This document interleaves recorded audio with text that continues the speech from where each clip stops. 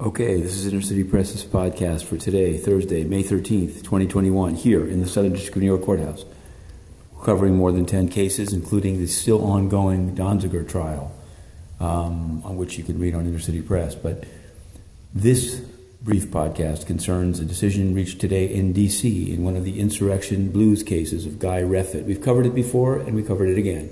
Today, Judge Friedrich considered an appeal by Mr. Reffitt, still detained in D.C. jail, to the detention order of Judge Faruqi, a magistrate in the District of Columbia.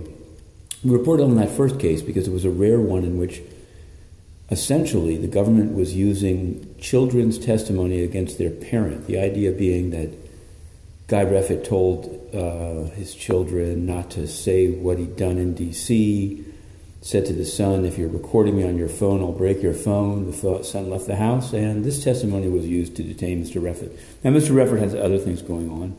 Ostensibly, he's a member of the Texas 3%ers. He also had, he bought bear spray, it seems like after January 6th. Anyway, it was round and round. We live tweeted it. You can find it on Twitter, at Inner City Press. But the upshot is, after lengthy testimony, Judge Friedrich took a 15-minute break and returned and said he will remain detained. He is a risk to the community. He cannot be released, and he will not be released. Whereupon his lawyer, Mr. Welch, who's a Criminal Justice Act lawyer in Maryland, insisted on a speedy trial.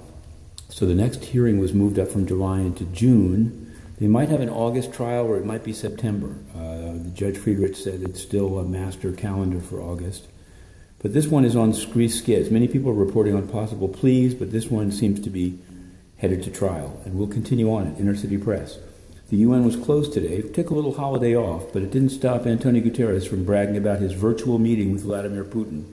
And if you read between the lines, he's trying to line up support for a second term. He's already got President Xi in his pocket in exchange for silence on Xinjiang and Hong Kong. Now he seems to have lined up other support. What will the U.S. administration do? They seem intent on making friendly with the UN, but they need to know that Antonio Guterres is so corrupt that he discredits and delegitimates the UN, harms those the UN is supposed to help, and censors the press. But we'll get back to that in a moment. Back to the Danziger trial here in the Southern District of New York Courthouse. To be continued. Matthew Russell Lee, The 3-Minute Drill, Inner City Press.